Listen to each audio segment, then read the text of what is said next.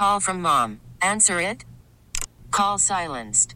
Instacart knows nothing gets between you and the game. That's why they make ordering from your couch easy. Stock up today and get all your groceries for the week delivered in as fast as 30 minutes without missing a minute of the game. You have 47 new voicemails. Download the app to get free delivery on your first 3 orders while supplies last. Minimum $10 per order. Additional terms apply.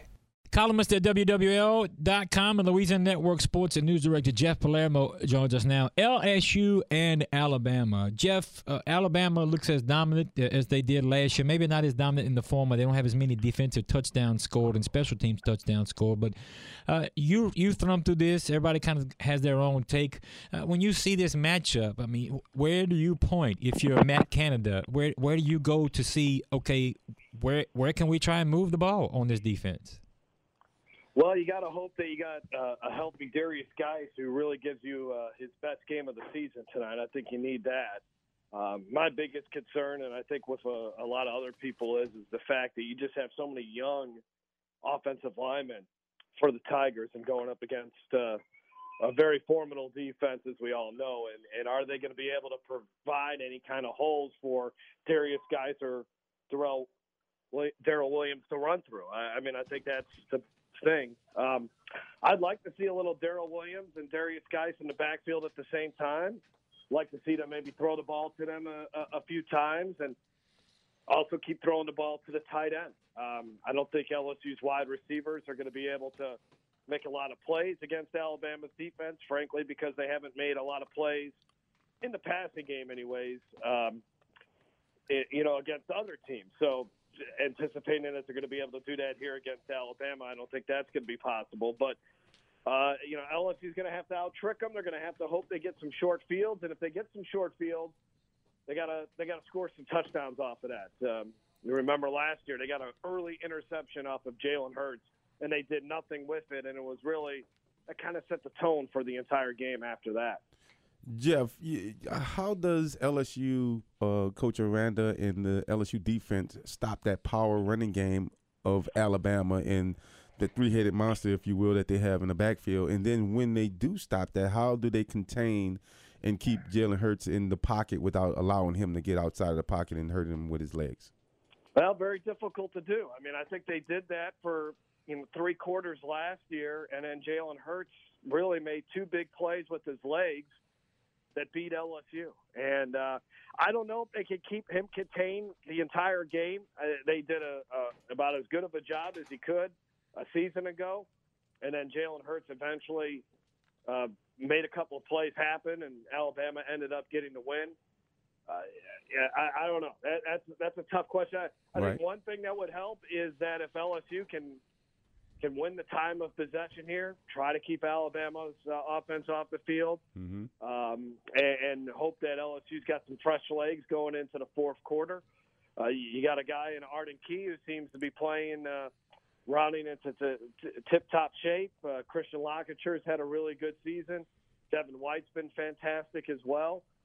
So I think those guys are going to be those are obviously, I think, 3 guys that you really have to count on in this game. And you got to be careful also of the play-action fake here, and that if you got a young DB like Grant Delpit who's starting to cheat up towards the line of scrimmage, you got to hope that he doesn't get beat deep like he did a couple weeks ago, or at least there was a breakdown in the defensive secondary against Auburn.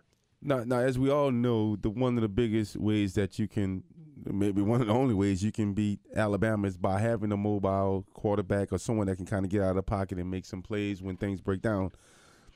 Is there any rumblings coming out of the LSU camp saying that, maybe a Lowell Narcisse has gotten a few more extra snaps this particular week and then during that bye week? And then if you see Danny Etling kind of not performing up to par, do you think they'll put in a Miles Brennan, or do you think they'll go to Lowell Narcisse? I think if they're going to see any kind of mobile quarterback, it would be Justin McMillan. I mean, they tried it against Auburn to play. Obviously, didn't work very well in that game. I don't think they're going to be taking off the red shirt for Lowell Narcisse. And I also think that this is a game, kind of what we've seen here now lately ever since the loss to Troy, that this is really Danny Etling's game. for better or worse, and you got to hope that he can make some plays. I tell you what, when they got opportunities down deep, they got to hit on them. I said hoping that maybe LSU could win the battle of time of possession. I don't know if that's possible. I don't know if they can really grind out drives, but boy, if they get opportunities to somehow DJ Chark gets loose or one of these other receivers somehow get loose and they're open downfield, Etling's got to hit them. I mean, he's got to play nearly a perfect game for LSU to win here. This has got to be his signature game, and he's got to be big. I think he's got to throw for 225, 250 yards at least in this contest, and he might have to throw for also a couple touchdowns in there as well. Jeff Palermo is here with us. All right, Jeff, when you look at it, give us your keys and your thoughts how this one's going to come down tonight between LSU and Alabama. Well, obviously we all know about the point spread, 21 points. I think this thing can be close through much of the game. I mean, if Alabama is able to beat LSU by 3 touchdowns, I think that 3-touchdown lead will come in the fourth quarter at some point, maybe late in the ball game.